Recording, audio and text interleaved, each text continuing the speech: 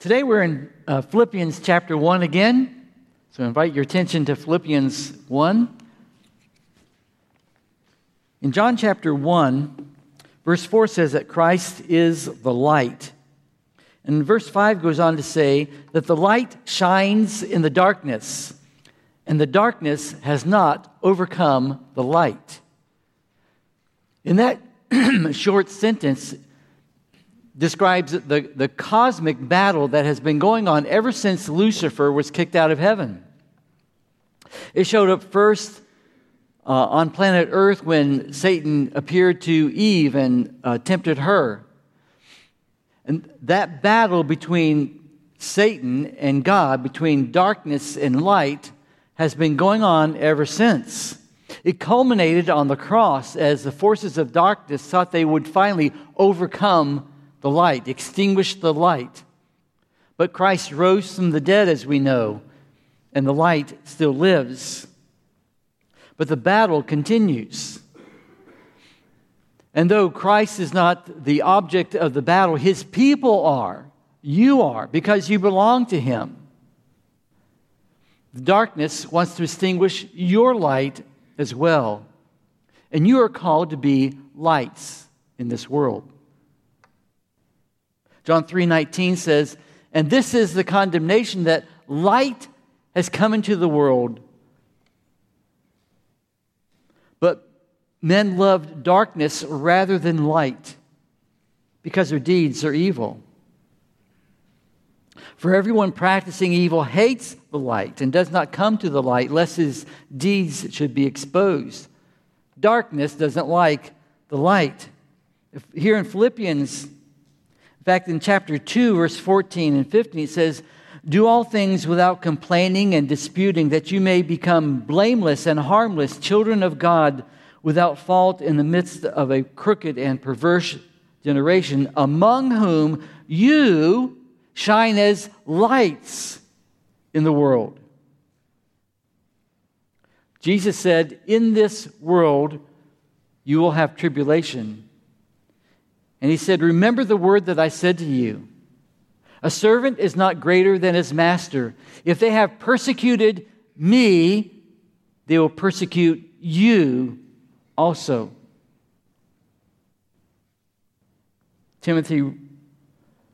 Paul wrote to Timothy saying, "All those who desire to live godly in Jesus Christ will suffer persecution." We are lights in the darkness. Our passage today is Philippians 1, 28 through 30, but I want to start in verse 27 because it's all part of that same sentence. So Philippians 1, 27, "Only let your conduct be worthy of the gospel of Christ, so that whether I come and see you or am absent, I may hear of your affairs, that you stand fast in one spirit, with one mind, striving together for the faith of the gospel, and not in any way terrified by your adversaries, which is to them proof of perdition, but to you of salvation, and that from God. For to you it has been granted on behalf of Christ, not only to believe in him, but also to suffer for his sake, having the same conflict which you saw in me and now here is in me."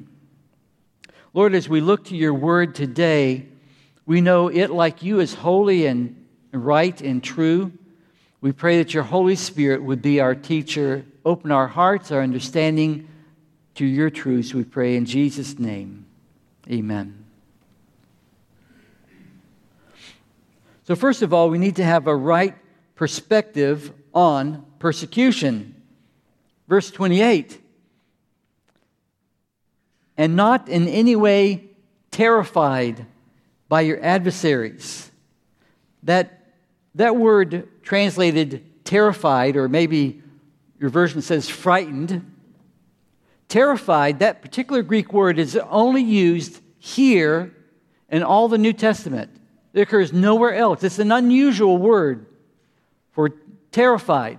It was a word that was used of a horse who was startled or frightened on the battlefield.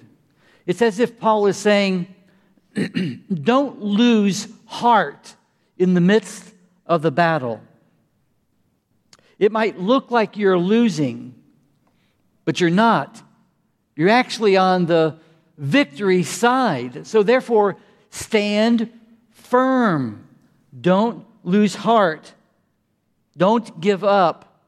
Stand strong in the midst even of persecution.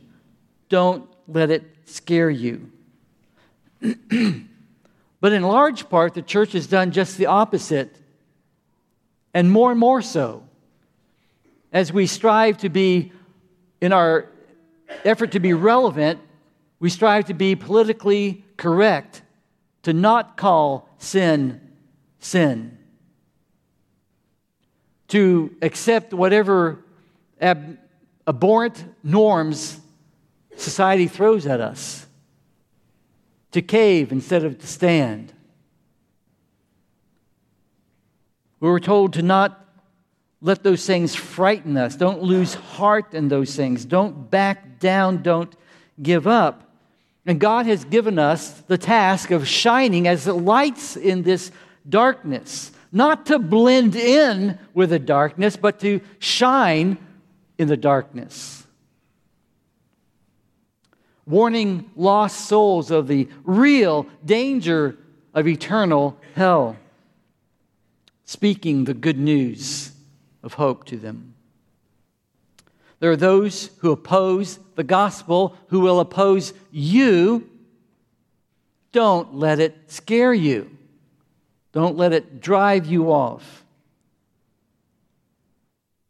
See, persecution proves two truths, this verse says. And not in any way terrified by your adversaries. Don't let it scare you. But notice next, which is to them a proof of perdition. So the first sign, the first proof is that it is a sign of their destruction. It is proof of their perdition or destruction. Listen, the wrath of God is real and it is coming. They are demonstrating by their opposition that they are enemies of God, enemies of the cross, enemies of Christ. And they run the danger of everlasting fire and torment. Shouldn't they be warned of that? 1 John 5:19 says that the whole world lies under the sway of the wicked one. So how should we view them? I think we should view them with pity. I don't think people in this world realize, oh, I'm under the sway of the wicked one. They don't think that way at all, but it is biblical truth. That's what's going on.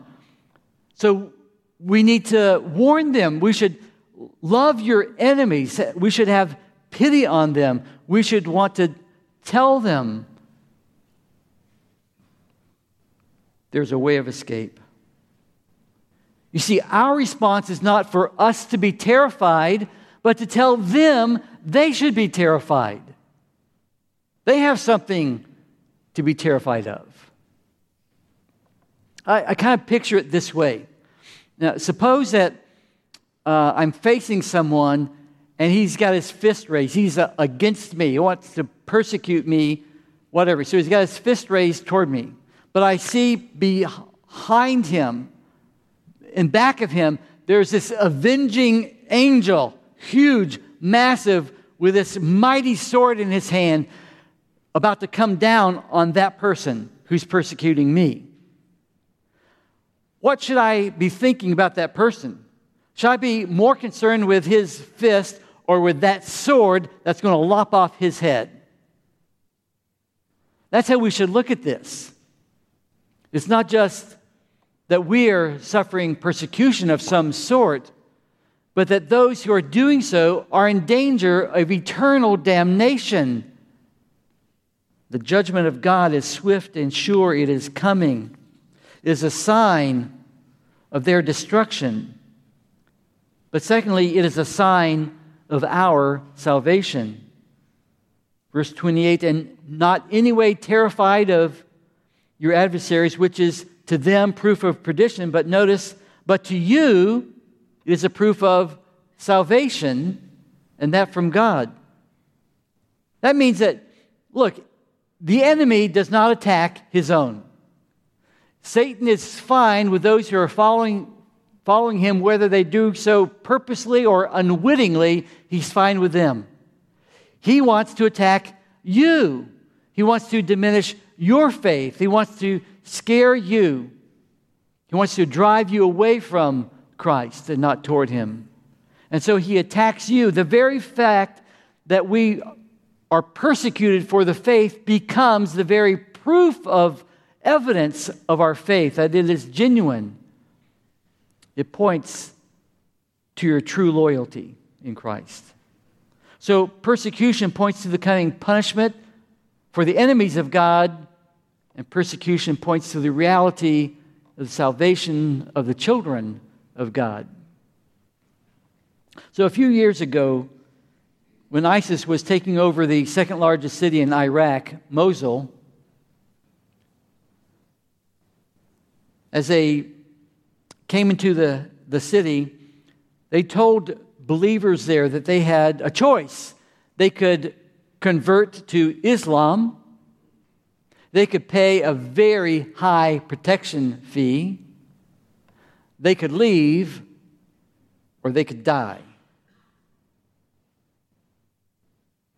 All the houses that were occupied by believers were marked in Arabic with the letter N.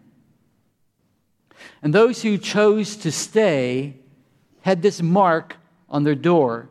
Why the letter N? Because centuries ago, they were called, in that area of the world, followers of the Nazarene. And so the N was marking them as followers of Jesus the Nazarene. They were marked to be lights in that darkness.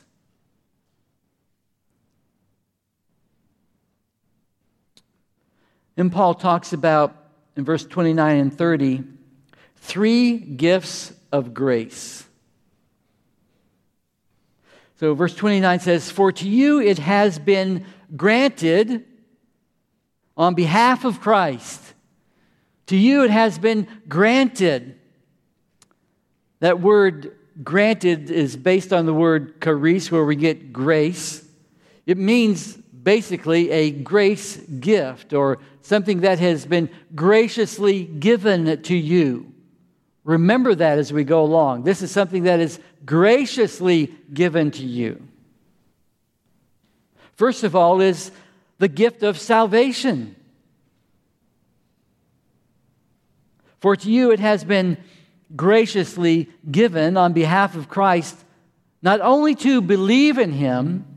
So to believe in Him, the fact that you believe in Him, is a grace gift of God in Christ for you.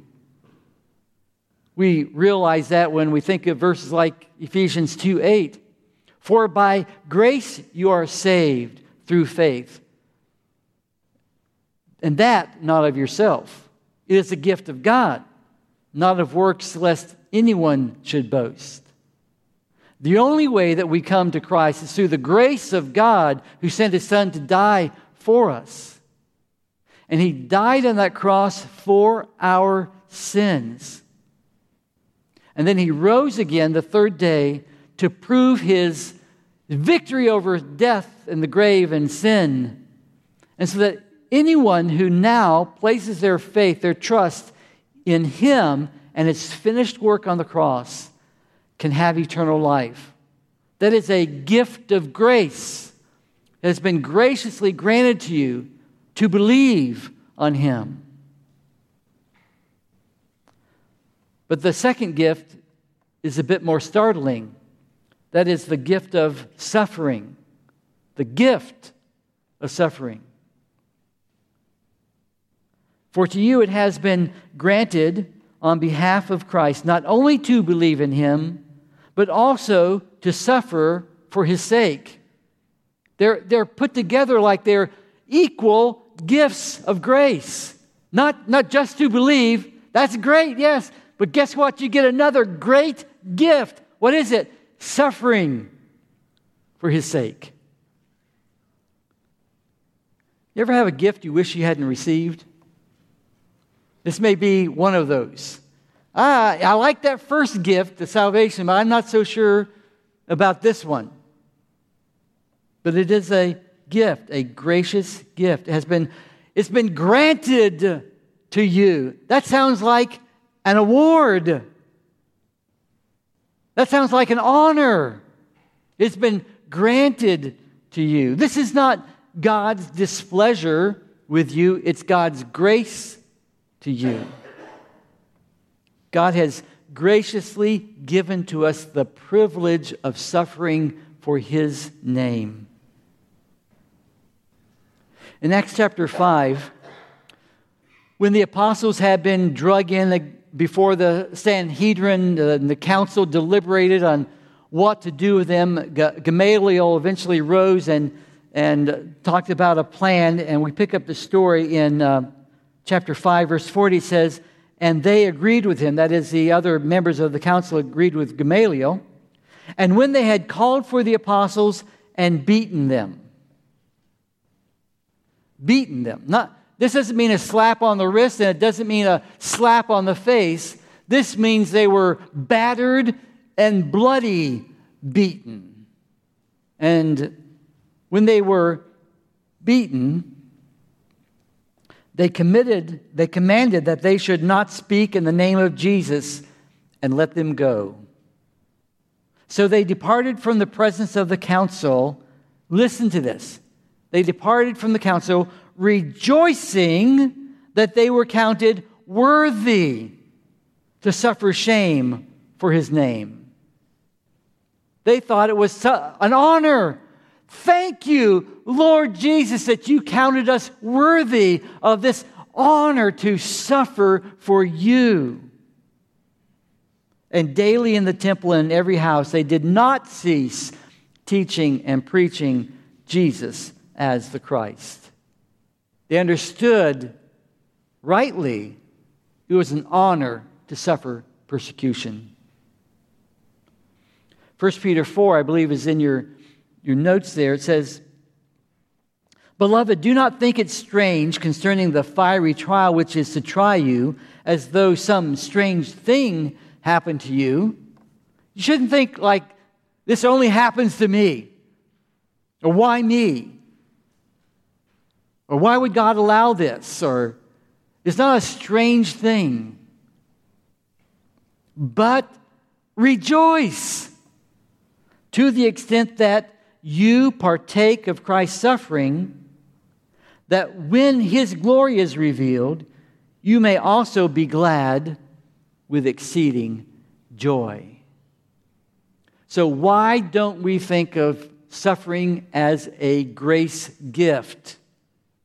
It's because we are so totally locked into our life now, the things of earth and our earthly comforts, and we don't want to be upset from that we lose sight of the eternal reality that looms before us.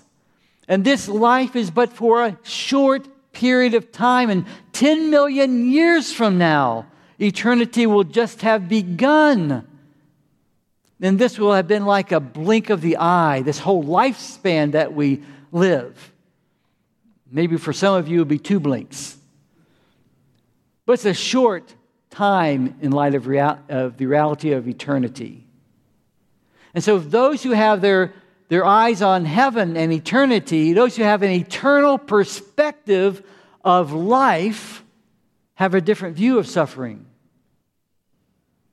So he says, but rejoice to the extent that you partake of Christ's suffering. That's one of the keys to understanding how you can rejoice. It's because we partake of Christ's sufferings. Now, He died on the cross. He suffered there for us, fully paying for our sin. We don't need to add anything to His sufferings in that sense. We don't earn any merit toward our sins or anything else. Our suffering doesn't earn anything for us in this life. It doesn't add anything to Christ's work. But it does earn rewards in heaven. Remember, Jesus said to lay up treasures in heaven. Don't mess around with the treasures of earth. Lay up treasures in heaven. This is part of that. And as you partake of Christ's sufferings, you identify with Him in His sufferings. The darkness tried to overcome the light and was not able to. But the battle between darkness and light continues, and the darkness is trying to extinguish your light or remove the influence of your light.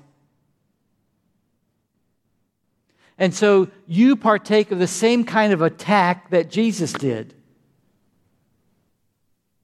You, in that sense, partake with Him in His sufferings. You identify with Him, and He identifies with you. When it's all said and done, when we all get to heaven and we are able to see this more clearly, we will see how even our suffering, our persecution here, was part and parcel of the attack against our great God.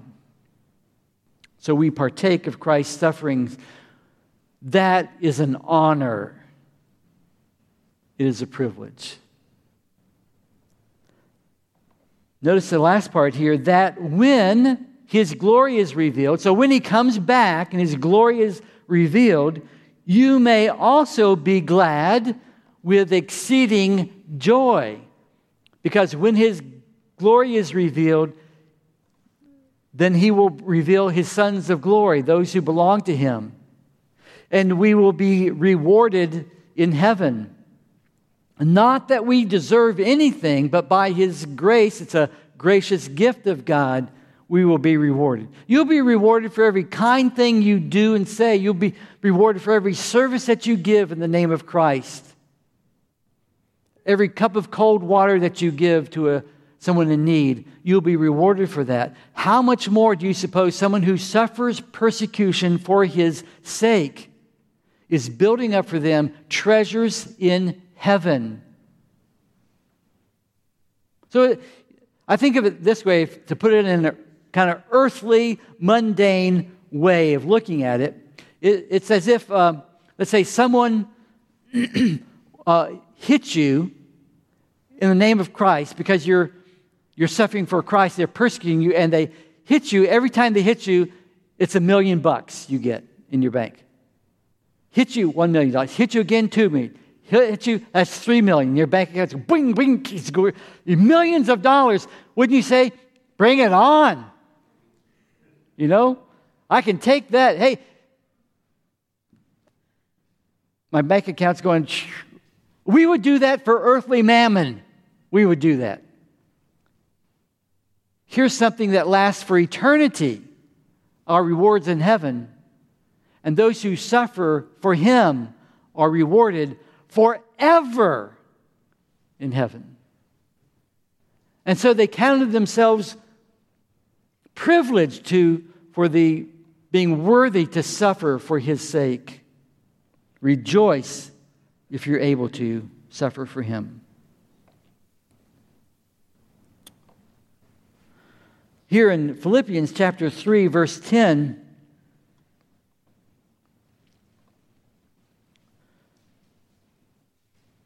chapter 3, verse 10, as Paul is giving his own aspiration, he says, verse 10, that I may know Him and the power of His resurrection and the fellowship of His sufferings,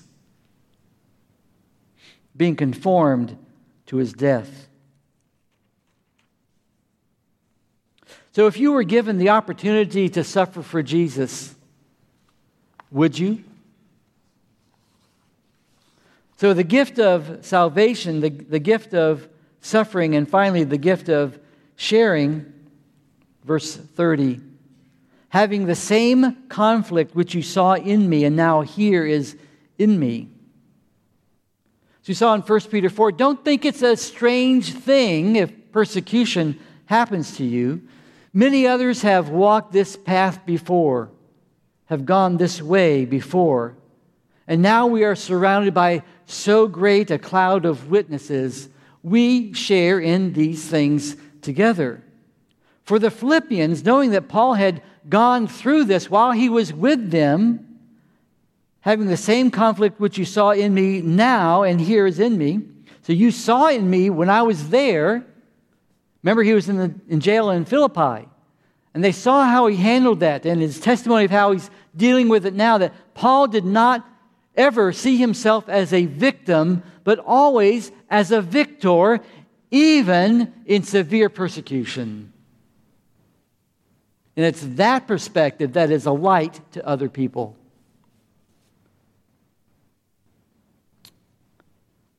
Part of God's gracious gift, not only to be saved, not only to suffer for His name, but also to share in these things together, that we do it together. That we encourage one another in those times, that we're there for one another, we minister to one another. And when our time comes to suffer persecution, others are there for us, and we are there for them. In the darkness, we shine as lights, not only to those in darkness to point the way for them, but also to shine as lights to others who are in danger of their light being snuffed out. An encouragement to them. Don't be afraid. Stand fast.